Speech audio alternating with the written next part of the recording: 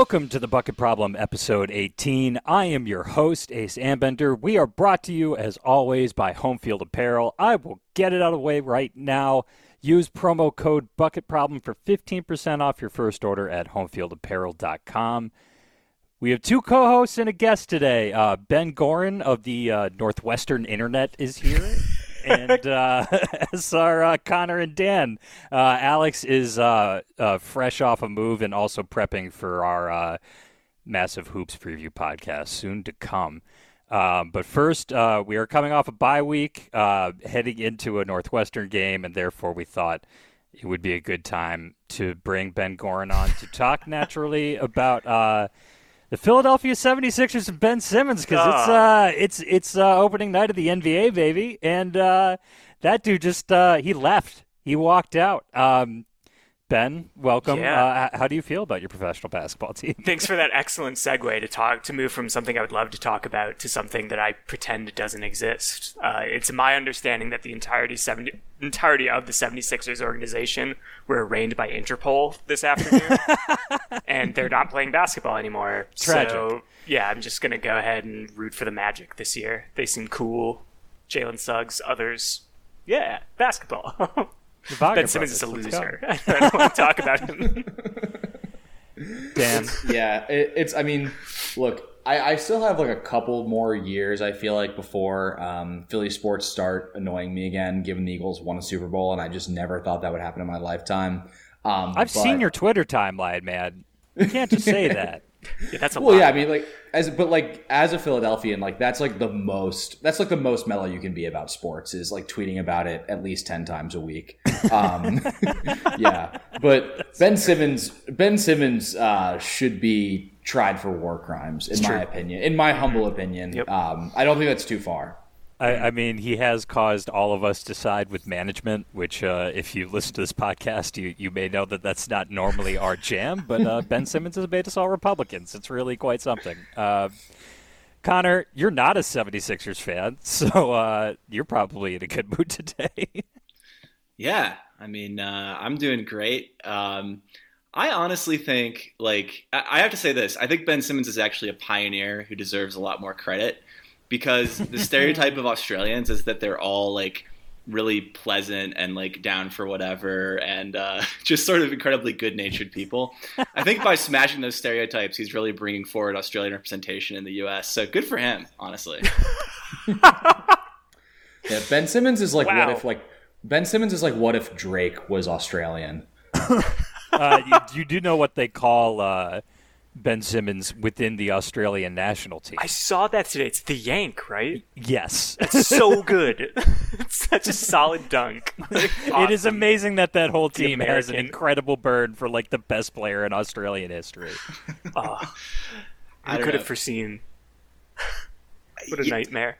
I mean, if things keep going like this, I think Andrew Bogut, QAnon expert, might reclaim the best Australian player ever mantle. Because, at least he was reliably a thug for 12 years in the NBA. He's got that going for him.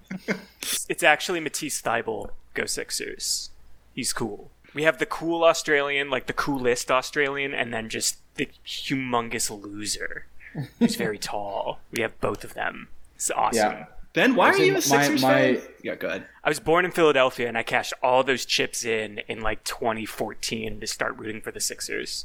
So you did it post Iverson? Yes, that's correct. Yeah, there's no excuse here. I've got nothing for you. It wasn't even they were good. I think it was the year before the Fultz draft. Man. It's really bad stuff. So you were. Yeah, I gotta say, as the proud owner of many Philadelphia coins or chips or whatever, that is not the way to cash them in. No. You can get a lot. You can get all kinds of cool stuff. You can get a cool accent. You can get a 1997 Ford Trans Am. Lots of cool Philly stuff. Sixers fandom is not one of them. So I rightly realized that for me, sports are more fun when the team I root for sucks. So a team that sucked on purpose for several years is so right up my alley, as opposed to the team I root for now, which just sucks by accident. I would say Northwestern football, in a roundabout way, does under Pat Fitzgerald does suck on purpose. Oh, I love that in a very specific way. Let's get into it. Yeah, let's go. That's spicy. Let's go. Wow, let's talk about Northwestern football, ladies and gentlemen. If you're not aroused thinking about an hour and a half of Northwestern football talk, I don't know. I mean, this podcast might get the not safe for work tag. Yikes. Well, we're going to just steer right into this skid and start doing our big moods of the week. Connor, you have the one that's the least dangerous, I think, so I'm going to throw it to you. Yeah, so this is actually me getting a little teary-eyed about something. I want to preface this by saying, it's one of the premises of this show, obviously, is that the NCAA is, an accursed and corrupt organization on the whole. College sports are, even with NIL, heinously unjust to the athletes, et cetera, et cetera. And what do athletic department administrators and heads of conferences and everyone else that runs college sports mostly do? Mostly they overpay themselves at the expense of athletes and also the expense of fans often. And they wear cool blazers. And they hit the golf course at 2 p.m., which, I'm not throwing shade on that. Fake jobs are, fine. More fake jobs, I guess. But, in general, this is there's a class of person in college sports that makes a lot of money for doing very little, often for having terrible ideas, all this super conference shit, et cetera. Don't need to belabor the point. But these people that run college athletics have, in this case of the Michigan Northwestern game, done something actually good and cool, which is they created the George Jewett Trophy. You'll hear a bunch about this if you watch the game, undoubtedly on the broadcast, but George Jewett was one of the first black college football players ever. He was born in Ann Arbor. He was a great multi-sport athlete, both in high school and college, and played a couple years at Michigan and then transferred to Northwestern, which is why these teams are now playing for the George Jewett Trophy, and I think that's cool. Yeah, George Jewett was the first black player for both programs and went to the predecessor of my high school. So he rocks. And it's extremely good that they are doing this. I have the Wikipedia page open right now because I went to look for Michigan and Northwestern series record. Sorry, Ben. Don't know. You don't want to know how many times Northwestern has won since 1965. But if you do, you can just type in George Jewett Trophy on Wikipedia because that's what takes you to the Michigan Northwestern series page now, which is exceptionally cool. Do you think that he transferred to Northwestern for a sports journalism degree? Because they didn't have that at Michigan. Did he go to Medill? That is the question. Yeah, it was before the time on Twitter. He was just like, "Gosh, I just really want to be pedantic all the time." No, I'm sorry. George Jewett was probably really cool. That's he caught a stray there. That is a really great point, though, that this is the only team that Michigan can play that the school somehow produces more sports journalists and more epic Twitter college sports people than Michigan does. I don't think any other team can claim that, so hats off.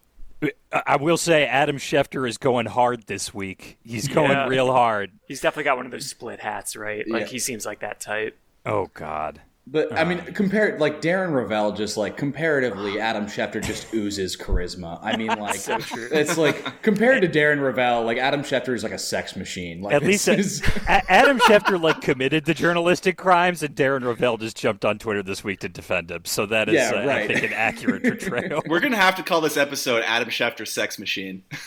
No.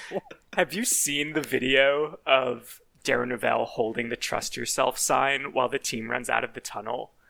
I didn't want to hear, have you seen the video after what was just said prior to so that? Good. Northwestern does this thing where they slap this board or whatever, they run out, and Ravel is putting all 135 pounds of his body weight just as hard as he can to hold this sign up, and he's getting knocked over by people just gently tapping it, and he has this serious look on his face. It's horrific.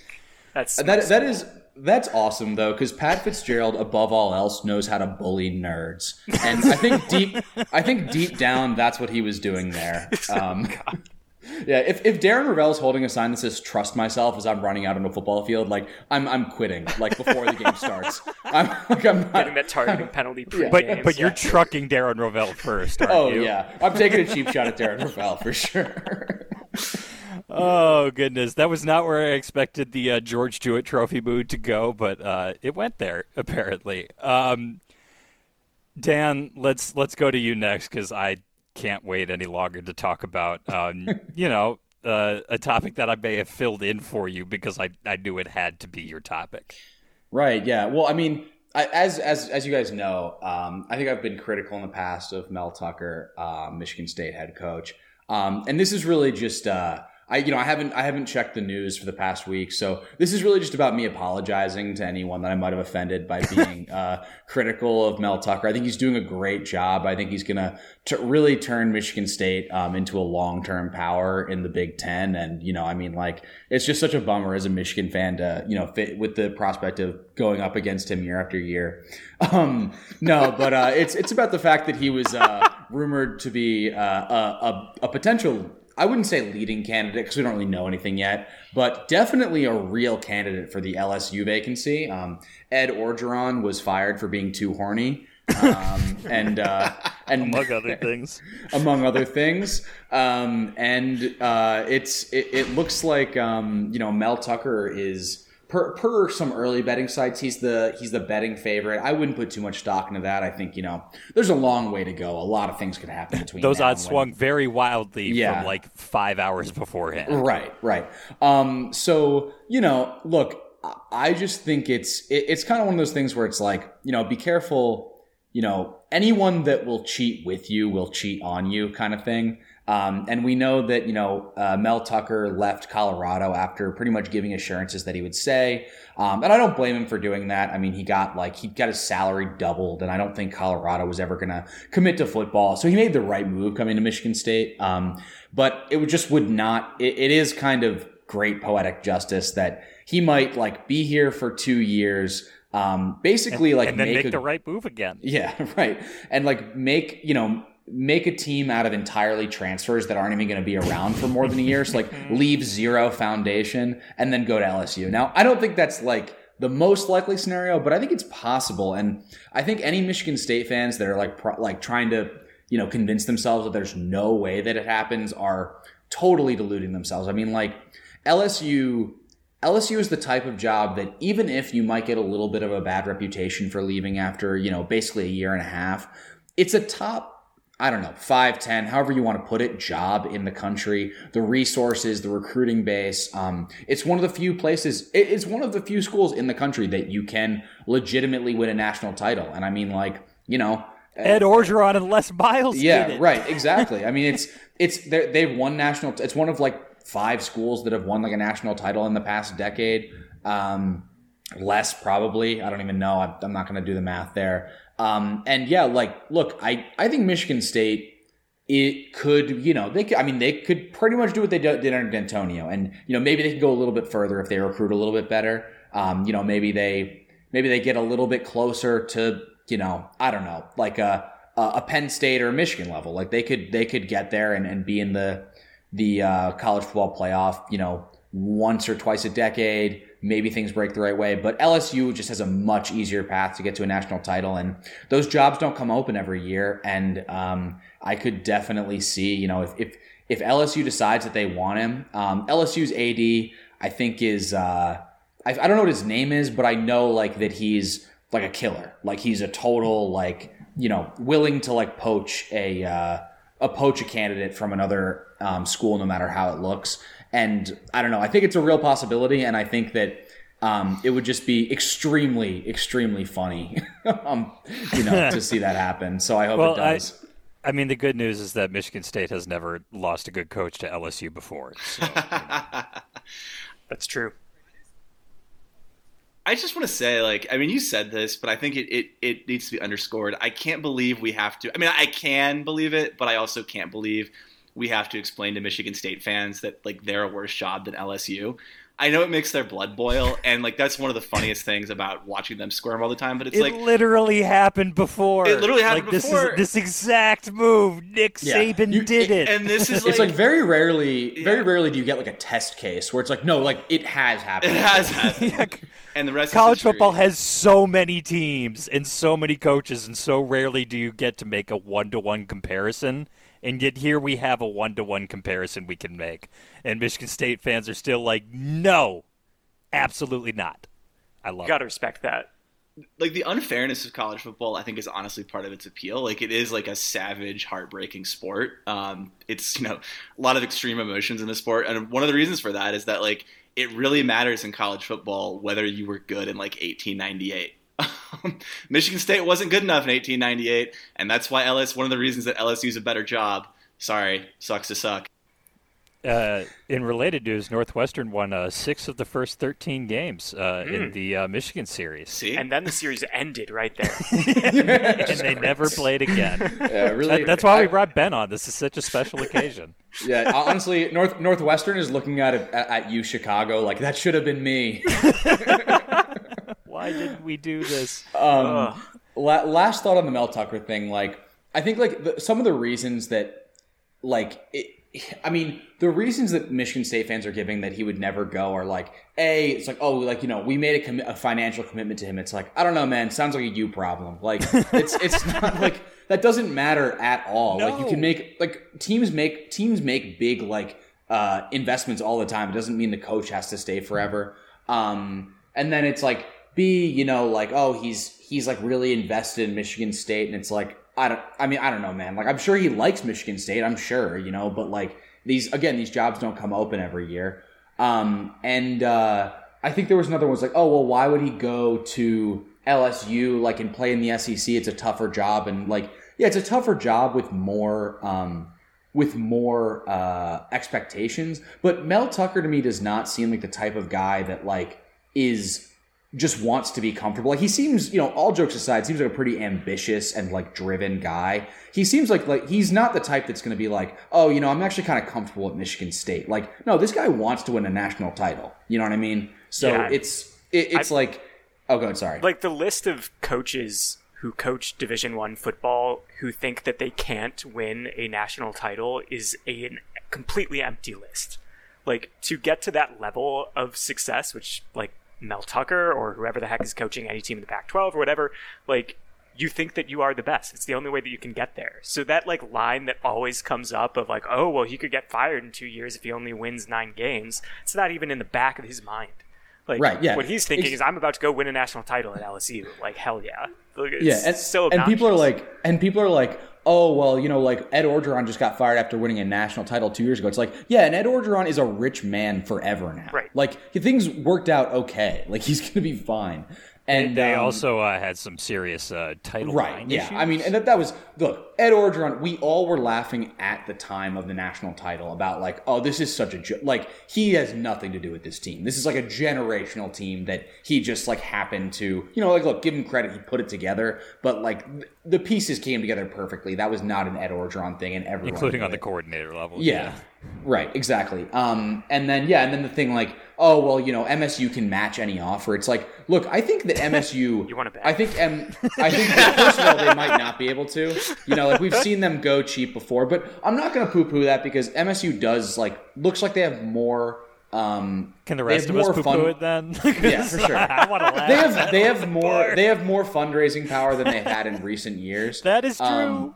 They definitely have more But fundraising LSU, power, but they're man. not going to outbid LSU. Like if LSU decides they want him, like it's just like MSU is not going to hit a number that LSU can't match. You know what I mean? That might happen the other way around. Like there might be a number that like Dan Gilbert and Matt Ashiva are basically like, all right, man, that's not worth it. We're not making that kind of investment in MSU football, So anyway, I think it's a real possibility. I think it'll be hilarious. And I think that it's pretty funny that, MSU was kind of blessed that like Tom Izzo and Mark D'Antonio are both like very much program guys, like at least for the last like, decade of their careers respectively, that never really looked elsewhere. And, now they enter the world of like, oh, wow, we have a hot coaching candidate and you don't just get to automatically keep him forever.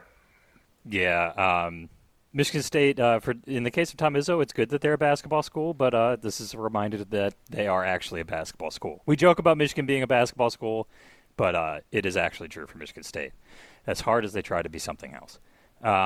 My big mood of the week is what the fuck, Nebraska, because I'm just looking at the results. And I don't. So obviously they lost to Illinois in week 0, which is inexcusable. And then they go out and they crush 2 tomato cans. And then they lose by 6 against Oklahoma and 3 against Michigan State in a game that they absolutely should have won until they punted the wrong direction on a directional punt. They beat Northwestern 56-7. Is that true? Yes. Okay. I'm sorry. And then they come within three points of Michigan. And now last weekend, they go out and lay an egg and lose by 7 to Minnesota, who now somehow controls their own destiny in the Big Ten West, which is a whole other thing. But Minnesota lost to Bowling Green this year, and I'm sorry. They're just I know they've turned it around a little bit, but that's a bad team.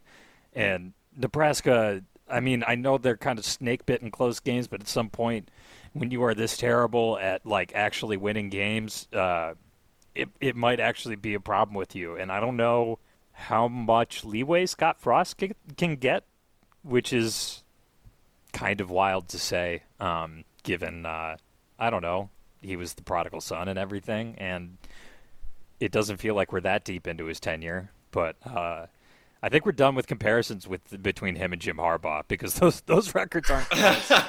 I mean, he's slipping below Rich Rod right now in terms of like his. Yeah, we are making much more alarming Michigan coach comparisons than Jim Harbaugh.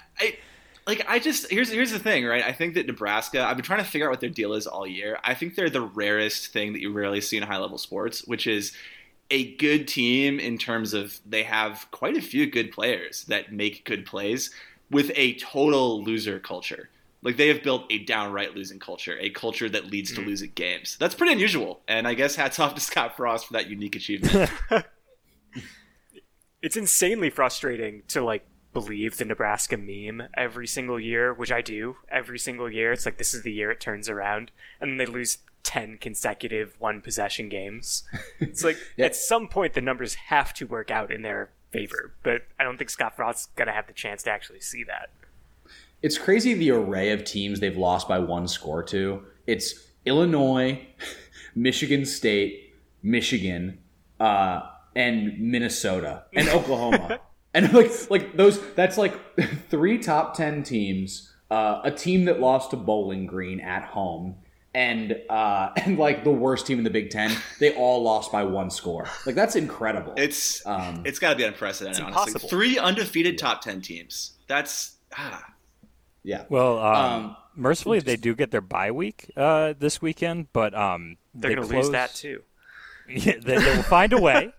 And then they close against Purdue, Ohio State, at Wisconsin, and at home against Iowa on that horrifying Thanksgiving Friday game. Yeah, they could easily lose the rest of those. I mean, like, it's not out of the question at all. Yeah, and they could also somehow win any of those. That's correct. With the possible exception of Ohio State. I just don't want to hold out any hope for that. But everything else on the table for Nebraska, except a bowl game probably, that seems off the table. I mean, it would be the funniest thing in the history of the Big Ten, especially in the playoff era, if Scott Frost went out and beat Ryan Day's Ohio State to go like 4-8 on the year. Please do that. And still gets fired. I would love that so much. We did last weekend get to enjoy a different Big Ten West team finally get exposed for who they were. Ben, please take it away, because we've all been eagerly anticipating this moment. Yeah, Iowa's bad. They were bad when they were ranked 2. They were bad at the start of the year, and they remain bad, and they finally actually lost the game that they deserved to lose. And it was extra spicy that Petras threw like 9 interceptions in that game, like all of them in the fourth quarter, all of them in the red zone. It was just like a little bit on the nose. But, coming from the Big Ten West, where I watch my team toil every season, there is truly every single year a bad team that accidentally wins 9 or 10 games. Just by like being in the right place at close to the right time. You could like accidentally have a pretty solid season.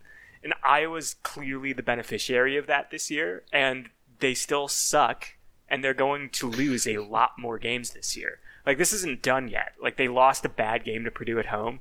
They're going to lose this week. They're going to lose to Nebraska at the end of the year for sure.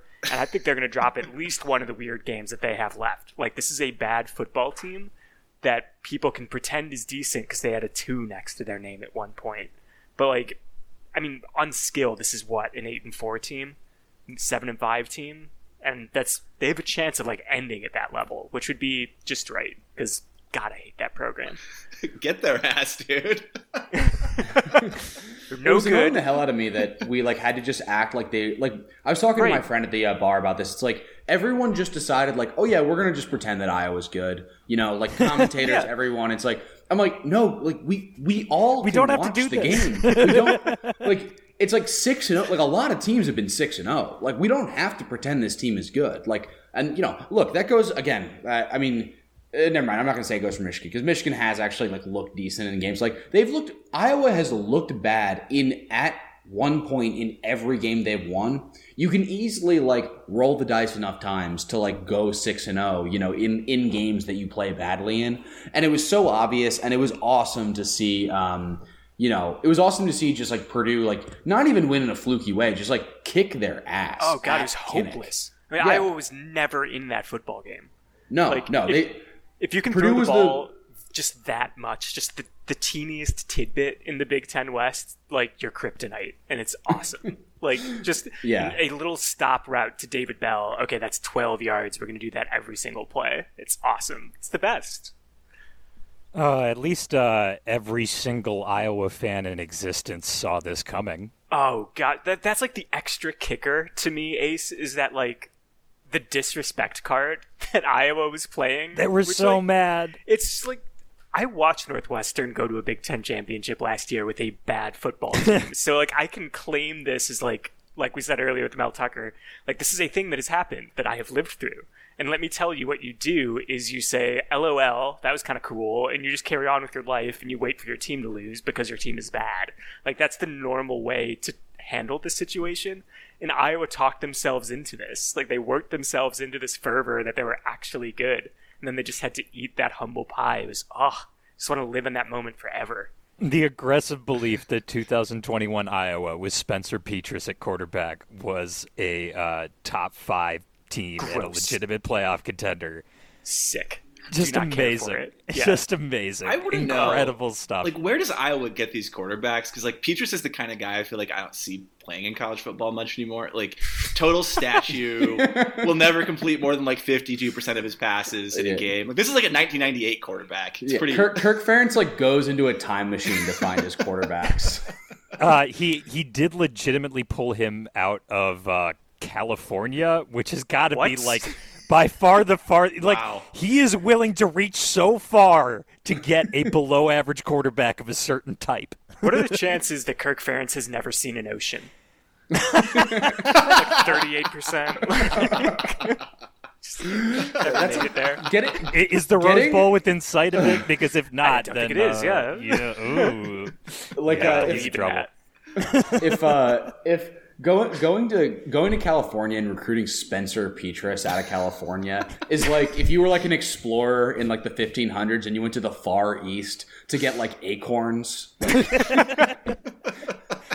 What are y'all doing with these spices? Yeah, right. It's like did you get anything cool? It's like no, like just like they had like some like a little bit different acorns over there. We brought back some salt. You guys seen this? Yeah. Oh man. Well, Iowa is bad, but something that is good is the apparel from Home Field. This was a tremendous transition on my part. I should really do this professionally. Use the promo code Bucket Problem for 15% off your first order from Home Field Apparel, our first and currently only and most loyal sponsor. And they're now selling stickers, which are legitimately sweet. They have the Tulsa Green Wave one. They have the little Home Field shirt guy. They've got an LSU one, and there's another one that I do not remember off the top of my head, but I do remember that I want all of them, and I'm going to be slapping them on my laptop. So go to homefieldapparel.com to get those and use that promo code Bucket Problem for 15% off if it's your first order. Use a fresh email if you've not done that before. We may be flirting with getting dumped by our sponsor again, but that's how we operate. All right. Now it's time for I don't know if Ben wanted to talk about this or not, but we are actually going to discuss Michigan versus Northwestern a little bit. So on Saturday there's a football game, and that's unfortunate. Yeah, it's really they even put it at noon. That was nice. In the Fox slot, the big noon So Saturday. Good. Yeah, terrific. So they were like, first choice, what do we want to do here? And they were like, Michigan Northwestern. Snuff yes, film. Like, let's cool. put that in front of as many eyeballs as possible. I've written down a few possible topics here. All of them are really mean. I apologize for that. No, I don't. What am I saying? Ben, will Northwestern score a point? Yes. There will be at least 1 point, and usually the rules of football mean you're going to score at least multiple points. So it won't be a rouge. I'm disappointed. Yeah, I do not think Northwestern will be blanked. The Northwestern offense is still bad. It's not the crazy bad Mick McCall years. Mike Bajakian did some cool stuff out of the gate last year. They were running the ball in cool power ways. That's kind of not happening right now. The offense is mostly pretty mediocre. Certain people were discussing revolutions. I was, and I was wrong too. It's the first time in history where coming out in favor of a revolution has bitten someone in the ass. I get to be that first one, which is cool. It's that classic defense-first coach idea of what an offense should be, where if you asked both Pat Fitzgerald and Mike Hankwitz, if you did exactly what you wanted to do in a game, what would the final score be? They'd probably say 31-0. Where, if you asked Lincoln Riley or someone, they'd say I want to score 1,000 points. I would like to win 1,000-0. That's what I want to do. It's designed to be mediocre even when it's good. There's some neat things they can do downfield. Stephen Robinson, the Kansas transfer, is a legit football player. Malik Washington can play a little bit too. But for the most part, it's a pretty vanilla offense that is pretty much toothless. The Kansas transfer coming to Northwestern as a wide receiver being legit is so bleak. It's a bit of a mind fuck, but I did subject myself this afternoon to the condensed cut of the Northwestern Rutgers game, and Robinson was extremely good. I'm not entirely sure how he does it, because to be all of Northwestern's skill players kind of look the same. Yes. They're the same build. They're all kind of small. But he's the fast one who catches things. And I guess there's one more who's kind of good. But Malik Washington. One of them is 6 and one of them is 5. Do not ask me which one is which. I may not have the answer. Yeah, I think these receivers are actually kind of a bad matchup for Michigan's corners. They're small and fast, and Michigan's corners are big and kind of slow. So that's definitely one area where if they can get everything else to work well, I think they could hit some passing plays. But hell of an if, Dan. Yeah, you need to roll I don't want to be too mean. I think fair. They need to roll. They need to roll a critical on pass protection and quarterback throwing the ball. But if they can do that, they can hit some pass plays. Yeah, I have a serious question for Ben, which is, how do you feel about your offensive tackles? Oh man, so they were supposed to be so good. Is the positive spin on it. Skoronsky, their left tackle, played as a freshman last year and was legitimately extremely good. He was. The offensive line this year is not so good. They just aren't getting much push in the run game. Really struggled to protect Hunter Johnson, which was probably mostly Hunter Johnson's fault. Yeah, I had to bring up that name at least once. But it's not going to be a fun day for the people on the edge, no question. Don't think there's going to be a whole lot of need to be sending the kitchen sink to get Helinski on his back. I mean, the really bad news for a team like Northwestern right now is Michigan might have the best pair of edge rushers in the country. Hutchinson might be the best one, but David Ojabo has been one of the best players in the country the last few weeks and is getting mocked in the first round now.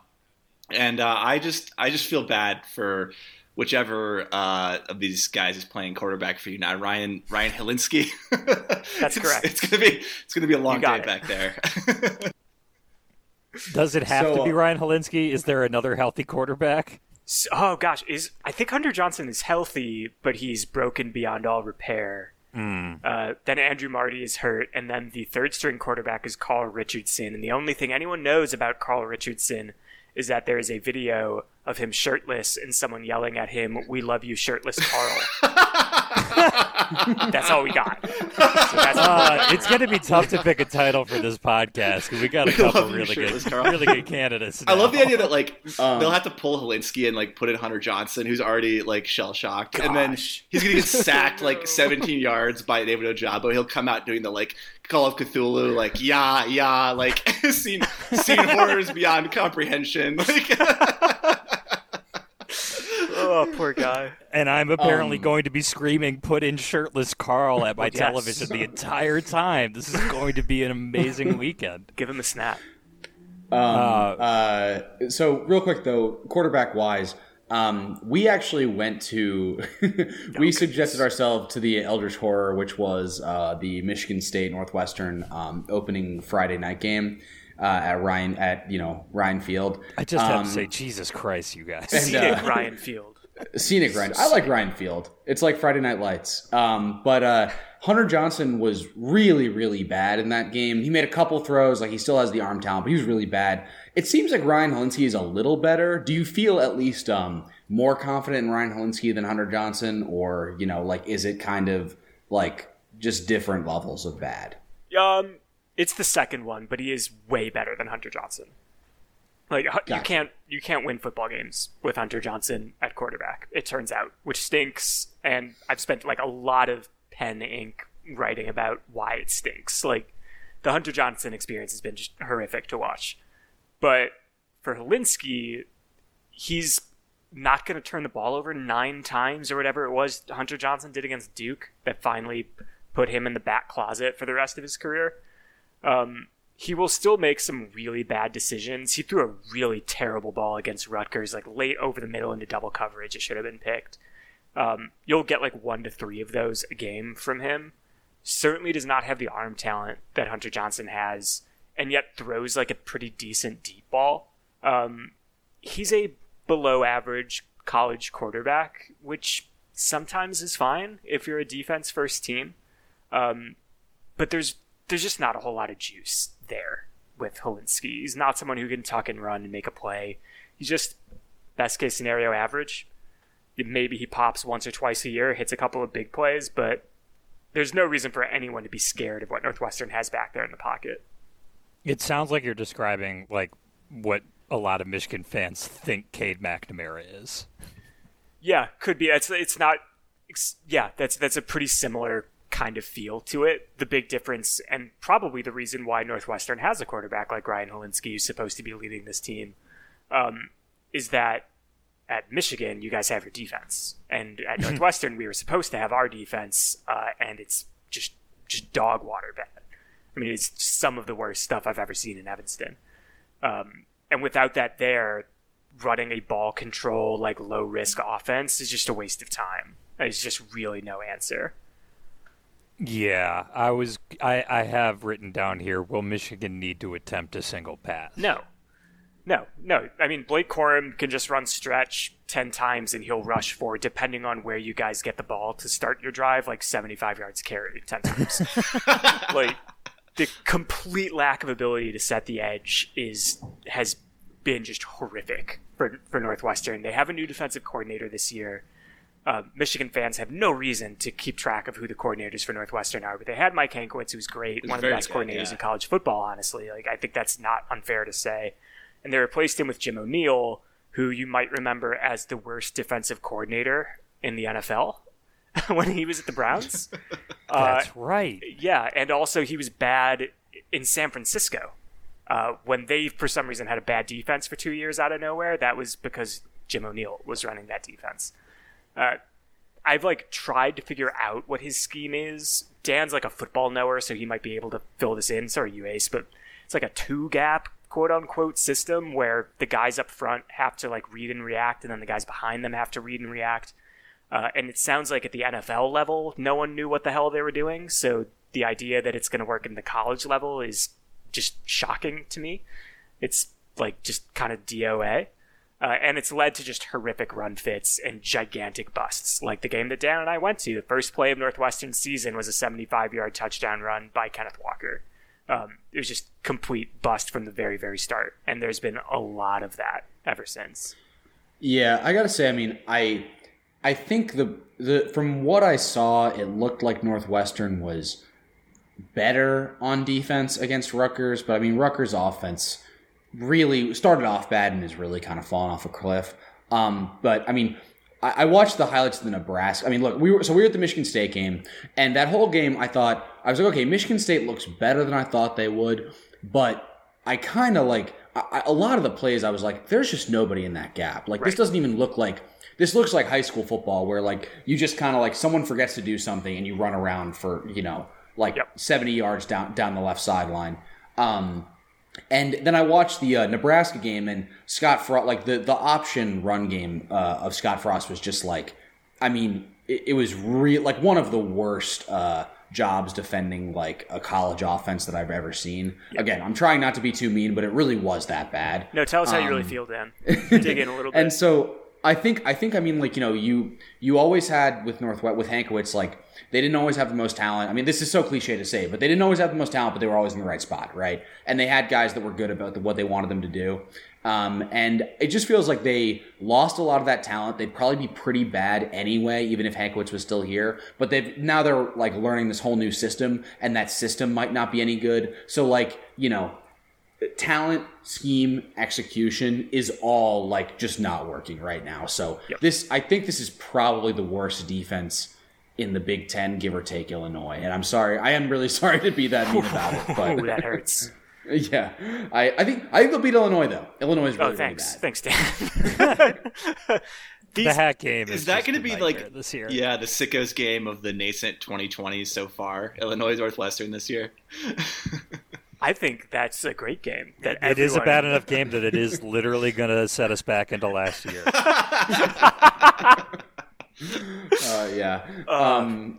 linebackers suck. Like, these linebackers are bad. Yeah, Northwestern, I pulled up Football Outsiders out of morbid curiosity, and Northwestern's line yards on defense, which is basically like the offensive line gets credited for a certain number of yards, or if you're the defensive line cedes a certain number of yards before the running back has to actually start like avoiding defenders. Northwestern ranks 100th in that on the whole, and on standard downs when Michigan likes to really pound the rock, they are 116th. I don't know how many Division I teams there are this year, but there aren't that many more than that. Yeah, no, it's a disaster. It's really, really terrible. Obviously, pieces left, right? Like Patty Fisher is gone, who's obviously like an incredible linebacker, and pieces up front left, and pieces up front came back, like Sam Miller, who opted out last year and was extremely good 2 years ago. He's back and he's playing. But Chris Bergen, Bryce Gallagher, Khalid Jones, like these guys are just not good football players, and it's getting exposed horrifically in this scheme. Like Chris Bergen especially was someone who was like part of that big three linebacking core last year that got a ton of play as like this experienced group of guys who really know what they were doing. He has walk-on athleticism. And when you actually have to do stuff, like when Patty Fisher isn't just the human eraser in the middle making everything look right, you get exposed, you get put on an island really, really quickly. Like the idea of Bergen having to do anything to Corum or even Haskins, just terrifying for any Northwestern fan. They're not going to win that matchup ever. It does seem like the one thing that they do kind of well defensively is get to the quarterback on passing downs. Is that something that requires like throwing way too many blitzers at somebody, or is that like a real organic thing from the front line? Yeah, really good question. So part of the reason why Jim O'Neill was kind of brought in was to be disruptive and like do weird blitzes and stuff. So there is stuff like that. But they have some pretty good players up front. I'm going to massacre the pronunciation, so I'm probably not going to try. But Adebawore is really, really good. had 4 TFLs against Rutgers. He's extremely, extremely solid. Northwestern's really, really deep up front. Like, they can roll like 9 guys out there, so people are fresh. A lot of them are pretty solid. No one, as good as, say, like Ernest Brown, who was on the team last year and had got some run in the NFL this year. There are some decent things they can do there, but the kind of game with Jim O'Neill was supposed to be that he like does weird shit, like confuses your offensive line. So there are going to be some weird blitzes, I would think, especially coming off, or they're not off a bye week. Never mind. I tried. But I would expect them to do something like that. Michigan's off a bye week. So yeah. They will be, so Northwestern will be ready for that, yes. knowing that Michigan is off a bye week and they'll have weird stuff set up for sure. I think, speaking of rushing the pass, go ahead, Ace. Oh, no, go for it. I was going to ask how slow this team was, and that feels mean. I mean, I was just thinking about, for our Michigan audience, like, what is interesting for Michigan fans coming out of this game, assuming that it is a pretty handy victory. If it's not, that will be the interesting news coming out of the game. Right. But if it is, like, I think one thing I'm really curious about is just how much J.J. McCarthy we see. Yep. Because we will see a lot of him. We would see him even if this were a better opponent, because they are working him to the offense in a routine way. I just want to know if they're going to like let him, run some routine pass plays and kind of get in the rhythm of being an every down quarterback, because that could potentially foreshadow some things later in the year. Though I don't think they're going to switch out McNamara while they're still playing well, et cetera, et cetera. I think that watching what they do with McCarthy is going to be interesting here. And hopefully Northwestern doesn't hit him too hard. Tell them to go easy on him, okay?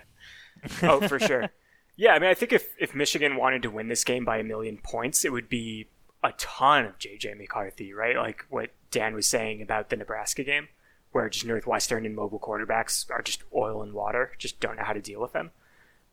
So, like, there are kind of two thoughts about it when the team is so overmatched, which I'm not going to pretend Northwestern isn't. Like, they should lose this game by a lot of touchdowns, where you can really try and figure out what you have with McCarthy, or you can just roll out Cade McNamara and like run your standard C- stuff and go home with a 20-point win and no one really cares. Like, it's definitely an opportunity for you guys to try something. No doubt about that. I get the feeling the offense is going to be on a shelf for most of the game. Mm-hmm. That Nebraska game, for people who missed it, they ran for 427 yards and 7 touchdowns on 53 carries. Is that good? For Nebraska, pretty amazing. Yeah. That was actually the first time I'd looked at that number. Also, Michigan State ran for 326 yards on 37 carries. I know that was mostly Kenneth Walker, but I think Peyton Thornton can, like, sort of do some things with his legs every once in a while. So the fun stat about our defense, which unfortunately Rutgers ruined, but prior to the Rutgers game, Northwestern had played 3 games against Power 5 teams. And the first play of the game against those teams, Michigan State goes for 75 and a touchdown. Northwestern starts with the ball against Duke, has a delay of game on the first play of the game. When Duke gets the ball, they go for 50 yards through the air. And then against Nebraska, the first play of the game was a 70-yard game. And then they scored 2 plays later. Like, there are just chunk plays everywhere to be had. It's not good times. It's really not good. I mean, the main thing I noticed about, like, what worked for Rutgers against Northwestern was just, like, Bo Melton was sort of running wide open behind guys in lots of open space, and including on the one Rutgers touchdown catch. The hardest part was just making sure his feet stayed in bounds because Noah Vedral put a little bit too much on that one. But God, he's bad. Bo Melton was just all alone in the back of the end zone, like 30 yards downfield. That didn't seem great for Northwestern secondary because they look both slow and disorganized. Yeah, that about sums up the state of the Northwestern defense this year: slow and unorganized. At least the offense is also slow. Yeah, is there a fast person on this team other than Robinson? And Washington, no, everyone. So Evan Hull is the speed back, and he's slow. He's not good. Wait, that's the speed back? Yes, Evan Hull is the speed back. Oh, no. Yeah, the other 2 guys That's are power tragic. backs. And I think Claire is pretty solid. He's like a Bowling Green transfer or something like that. He's mediocre, but to me, he is solid. And then the third running back is this freshman power back, and I don't think freshman power backs are ever any good. He'll be good in 2 years. But Cam Porter went down for the year. with some lower body injury, and there's no one else. It's an empty room. So real quick, I just do want to say, like, just because the last time we were this, like, talking down about a team, we were super giga wrong. So I just want to say, like, Northwestern did beat up on Rutgers, who gave Michigan a game. What do you think, like, if Michigan does what they did against Rutgers, which is pretty much just put their offense in the closet for, the entire second half and not run, kind of just like try to salt the game away and get sloppy and whatever. I don't know, like what is like the level of crazy stuff that has to happen for Northwestern to win this game? Gosh, it's all like it's a sample size question, right? Because the short answer is Northwestern against Michigan is a different team than Northwestern has been in the rest of their games. And if that happens, then Northwestern can beat Michigan. But like the more long answer about what has to happen is there have to be coverage busts for Michigan that lead to kind of like free chunk plays in the passing game for Northwestern. Michigan doesn't look to push the ball down the field ever and runs it in between the tackles too much. And then Northwestern can maybe make it interesting. Because I thought the big mistake that Rutgers did, and it's probably because Rutgers sucks and they can't do anything else, is they didn't run anything to the edge. It felt like it was all just dive plays in between the tackles where Northwestern is like solid enough.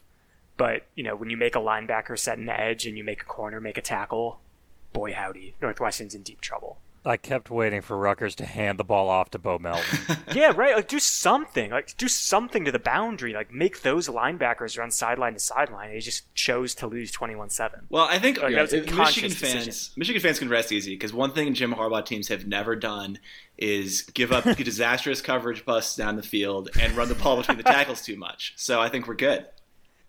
That's true. At least this year, we've seen like one really bad back-end coverage bust that resulted in a big play. And otherwise, Mike McDonald's defense at least has been much more, certainly in large part by design, better at holding down those big plays through the air, which is why I'm like, Northwestern, I don't want to say I'm nervous about the vertical aspect of Northwestern's passing game, but that is the aspect of their offense that you at least have to fear more than the others. But Michigan just being able to keep safeties over the top because it's not like Northwestern is going to run the ball on them seems Correct.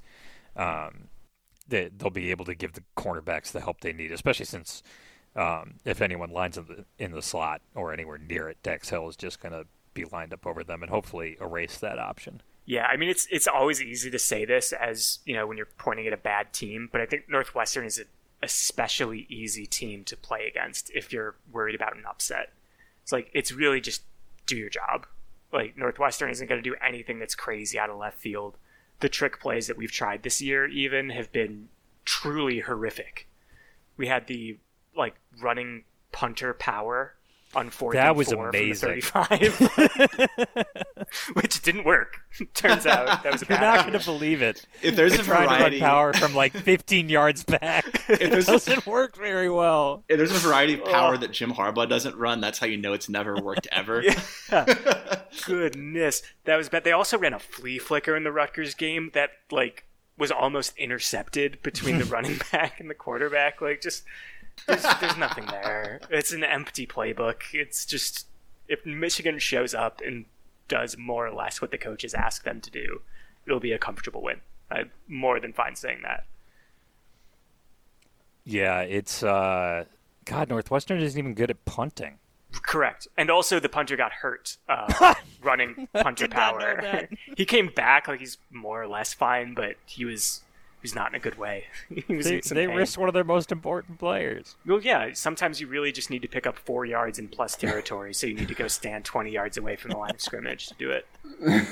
I think I saw that play in the highlights. Was that one they just snapped it to him and he ran forward, right? That is correct. That was yes. the Yep. Okay. Perhaps that was was the play punter design. dive, but it was, I almost thought he must have lost his mind. That can't be the play call. It's all he did was just take the snap and run forward. I'm like that can't. Like, He read that wrong. yeah, it's like I don't know what that like that. That's there's like I look. Pat Fitzgerald's a good coach. Like that can't be what he had him do. And yes, Other special team stuff. The kicker's only 4 for 8 on field goals. he's Is that horrible. okay? Oh my God, confirmed. is he bad? All right. He's just it's not good. And he's been there. Like he's been the kicker for years, right? Yeah, he That's made a like name I a big recognize. game-winning kick a couple years ago, I feel like, and has missed every single kick since then. So he's due. He's due for a good game. All right, yeah, he will be the one breaking our hearts when Michigan decides to just run it up the middle on literally every play, and is only up by 3 in the fourth quarter. That's going to be brutal. Yeah. All right, I think that. Is there anything else, Ben, that you want to get out about this game before we just move on to picks that actually do start right off with this game? Release me from this coil. Make me not make me watch this team anymore. All right. So last week's picks didn't go so hot. Dan finished 2-2-1, and therefore finished 1 pick ahead of everybody else because Michigan State Indiana ended up being a really horrible push. Michigan State won by exactly 5, which was the number we had when we started making these picks. Our collective belief in Nebraska and Rutgers turned out to be misplaced. Who would have believed it? And we're going to get back at it anyway because that's what we do. Dan, Connor, and Alex all have winning pick records on the season. I am at 15, 18, and 3. Everybody shut up. Northwestern plus 23.5 at Michigan. The over-under for this one is 51, which I got to say feels a little high. Alex did submit his picks despite not being on the pod. He picked the under for this one. I've got Michigan because you just heard our segment. Dan, I think you're going in the other direction here. Yeah, so I'm going to go with Northwestern. Michigan's been pretty good against the spread this year, but 23.5 is a lot. There's a lot of ways you can cover that without being particularly competitive. Look, Michigan's got Michigan State next week. This is a classic look ahead. I think they're going to put the offense they're going to put the offense away for the second half. I think Michigan wins by comfortably by 17 or 20 or whatever. I just feel like Northwestern will kind of backdoor cover this game. Northwestern with the points. Connor, you seem wary of that possibility, even though you're going with Michigan. I'm thinking about what Ben was saying, and just in general, I think this Michigan offense is good enough in a way that they're probably going to score a bunch in the first half, and also just running their most vanilla stuff will probably work really well. Especially because I know I said this last week, I'm back to being a big believer in Michigan's running game, and I just don't know what Northwestern is going to do. So I think where Dan is right is we're going to have the all walk on, Caden Colasar playing edge fourth quarter defense that might give up a backdoor cover, but I just think Michigan's going to score a lot of points in this game. Ben, I think you have that same belief. That's correct. That's why I'm taking the over. I think that there are a lot of points in this game. I think if Michigan wanted to, they could get there themselves, which is kind of why I was on the over for Nebraska.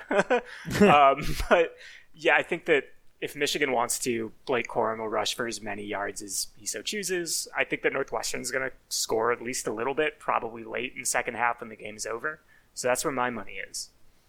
All right. Yeah. The more I think about it, the more I'm considering switching my pick to an over. But I've already filled in my thing, so I'll commit to backing Michigan. It worked the last time.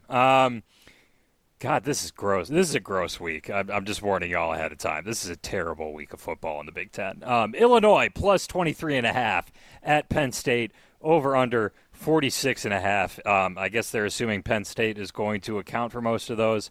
I want to change my pick because it really does sound like Sean Clifford is going to be out for this one, both because the quotes make it sound like this is his vague injury might be sort of long-term vague, and also because why the hell would you play him against Illinois? That said, I don't trust Illinois to cover against a single Big Ten team at this point. Just none of them. Maybe Northwestern. Sorry. Thank you. Alex picked the under in this one too. He is having a very sicko week apparently. Connor, you are also trusting in Penn State despite the whole Clifford thing. Yeah, I mean, I think the reason that I'm losing to Dan is not because Dan knows more about football than I do or anything like that. It's just because I keep. Yes, it is. It's because I know more about football. Yeah, Dan's smarter. He's handsomer. He's definitely not taller though. But he's been smartly picking like teams that I hate against the spread, like Michigan State and Ohio State. I have taken my lumps by picking against Ohio State too much, picking against Penn State no more. I'm not overthinking this. Just Penn State's going to beat down on these guys. So, all right, Dan, also going with your second team here.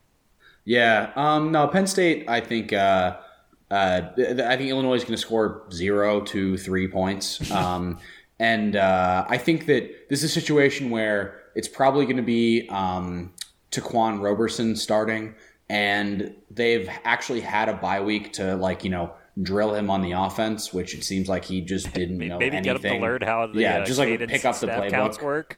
Right, which to be fair, tough to come in as a backup in Kinnick. Oh, but, brutal! But it's a bad time to learn that the Yeah. offensive line can't hear your cadence. Yeah, right. And that you don't know how to do a silent count. So they've had 2 weeks to drill him up. I think they could win this game 28-3 or 30-3 or something. Illinois is terrible, and Brett Bielema just went out this week and talked about how bad his team is to all the media. So got to imagine they're not going to be playing their hearts out for him. Yeah, Ben, you are once again eyeing the total instead of the spread. Yeah, I mean, how many points do you think Penn State would have to score for this over to hit? The over is 46.5, 42. 40.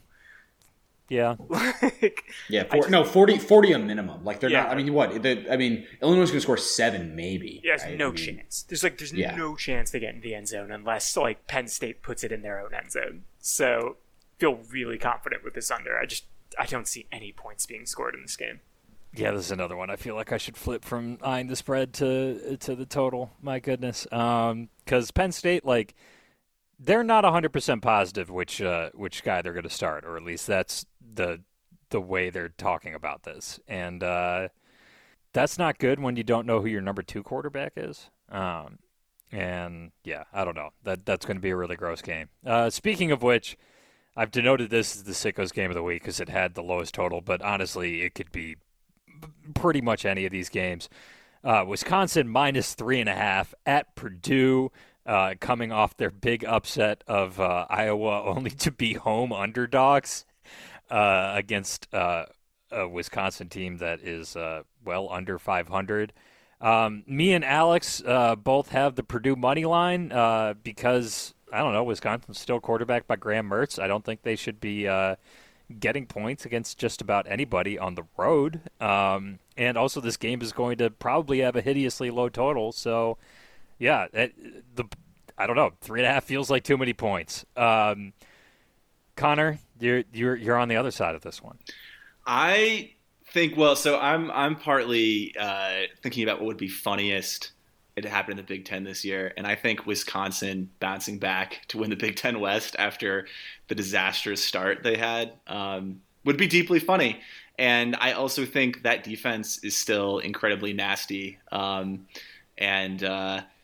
Purdue's set for a letdown after a huge win against a historically good Iowa team, as Ben laid out for us. So, Badger Revenge Tour is happening.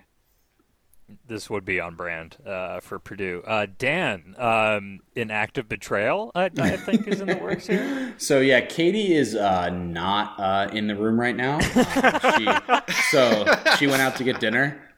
Which means that I'm free to say what I want about Purdue football. I've long been under the thumb of Big Purdue, Big Drum. Hey, it worked last week. Yeah, no, I know. Actually, I think Purdue's a pretty decent team. But this still the team that lost to Minnesota. Still the team that lost to kind of an underwhelming Notre Dame, pretty handily. And I think that I remember when Purdue had their big win against Ohio State in 2018. They immediately went out and got like pantsed pretty bad by a pretty awful Michigan State team.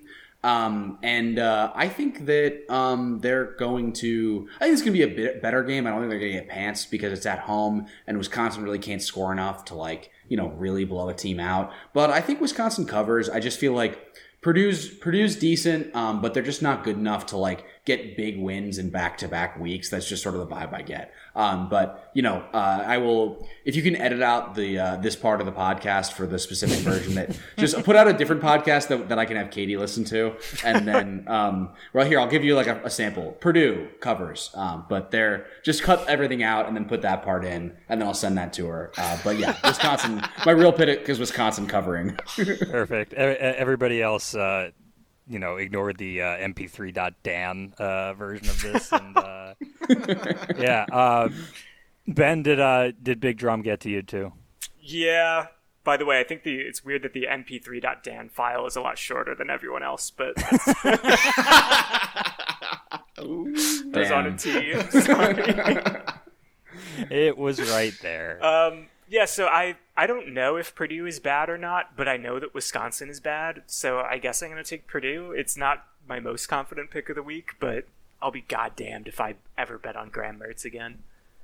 Yeah, I have also been burned too many times with trusting Graham Mertz to be competent. So, yeah, 3 of us on the Purdue money line on that one, which I failed to mention is at plus 140. So, yeah, when it's close enough, I think we're all liable to take that instead of giving the juice to the house. Maryland plus 5 at Minnesota, a favorite. Gross. Over-under on this one, 54.5. I hate this game. I have Maryland because they're getting 5 points, and home field is only worth 2 or 3. And I feel like these teams are about the same level of unpredictable and bad. But I wouldn't bet this game. I would not bet this game. Alex picked Minnesota. Everybody has, I guess, written after their picks. Connor, are you feeling strong about Maryland? I mean, no, I think Maryland's pretty terrible. I think Minnesota's genuinely quite bad this year, and I think it's surprising they beat Nebraska. I mean, I don't know what's going on in the Big Ten West, Ben, but whatever it is, make it stop as soon as possible. Brother, I wish. I just, I don't know. Maryland at least they have some talent, but their guys keep getting hurt. I don't know if they have any good receivers left, but, Minnesota's just terrible, and Maryland's getting 5 points. So, fear the turtle? Not really. And yet Minnesota still controls their own destiny in the Big Ten West. Dan, you don't have a read on this game, do you? Yeah, I've got zero read on this game. These teams have been kind of all over the place. Each has had – I mean, look, all of a sudden beating Purdue for Minnesota feels like a decent performance. Beating Nebraska is, I think, also a decent performance, even though everyone seems to do it. So I really have no read here. I feel like I know Minnesota can run the ball. I feel like, they do have a veteran quarterback who's playing okay sometimes. And Maryland feels like they're liable to fall apart at any time and just completely collapse, especially on the road. So I'm going to go with Minnesota. If you gave me one game that I could stay away from, it would definitely be this one. Yeah, Ben, I think you have the same instinct here. Yeah, this game is yucky. It smells bad. I don't want any part of it. I guess I'll take the over because Talia is either going to throw 5 interceptions or 5 touchdowns, right? So that probably means there's going to be a lot of points in the game. But for the love of God, do not put any real money on this game. I beg you. It's just not a good idea. Yeah, this is the ultimate stay away. Especially since, we're split on it, and, it's gross. Ohio State favored by 20 points, but for some reason, PointsBet did not list a money line, which makes me think that line's going to start moving in Ohio State's favor. At Indiana, over-under on this one is 60. Spoiler, we all took Ohio State. Connor, your reasoning? I mean, betting against Ohio State is the reason I'm not up big right now in these picks, as I said earlier. And so I just have to stop doing it. Like, I would like them to be worse this year than they are, but their offense is still potentially the best in the country. And that's just how it is. And Indiana is bad at football. It's going to be another beatdown. Dan, anything to add there? Yeah, I mean, Indiana is just their defense is still okay, but it's not nearly good enough to hold down this Ohio State offense. And their offense is like the version of the spread that you would get if, like, in NCAA 14, when you would just pick like the generic spread offense, like that's the spread they run. It's just like super boring. They're so predictable that even Ohio State's like, maybe a little bit shaky defense is probably going to handle it. And honestly, Ohio State's defense has been, a lot better, unfortunately. This just feels like Indiana also is probably pretty demoralized at this point. So, I'm going to say that Ohio State blows them out pretty good. Yeah, I was looking at the total for a moment until I started thinking about how many points Indiana might score with Nick Sheridan as offensive coordinator. Ben, I know you're picking Ohio State, but feel free to cater to our audience and say mean things about the Buckeyes anyway. This is my chance. This is my chance to crack into Michigan Twitter. Indiana's going to win. No, it's Ohio State. It's clearly the right thing to do here. I was like trying to find an alt line because you could kick that line up another touchdown, and I think I would still pick Ohio State. So if you want to get like real degenerate with it, like get some extra points and get some extra juice out of it, but really, really struggle to see how Indiana makes this a game after 6 minutes. Like, it's going to be over so fast. Yeah, that's a strong Ohio State pick. I might be logging off to pull up a couple sports books and see which one still has it at -20 in a few minutes here, because that is it for our show this week. Thank you so much to Ben Gorin for joining us. Follow him on Twitter at KickNearGeos. It is definitely worth it. You'll definitely get all of the jokes. I definitely get all of the jokes. I'm just trying to get to that audience of one, Ace. I just want one person to read my stuff and think it's funny, and then I'll be done.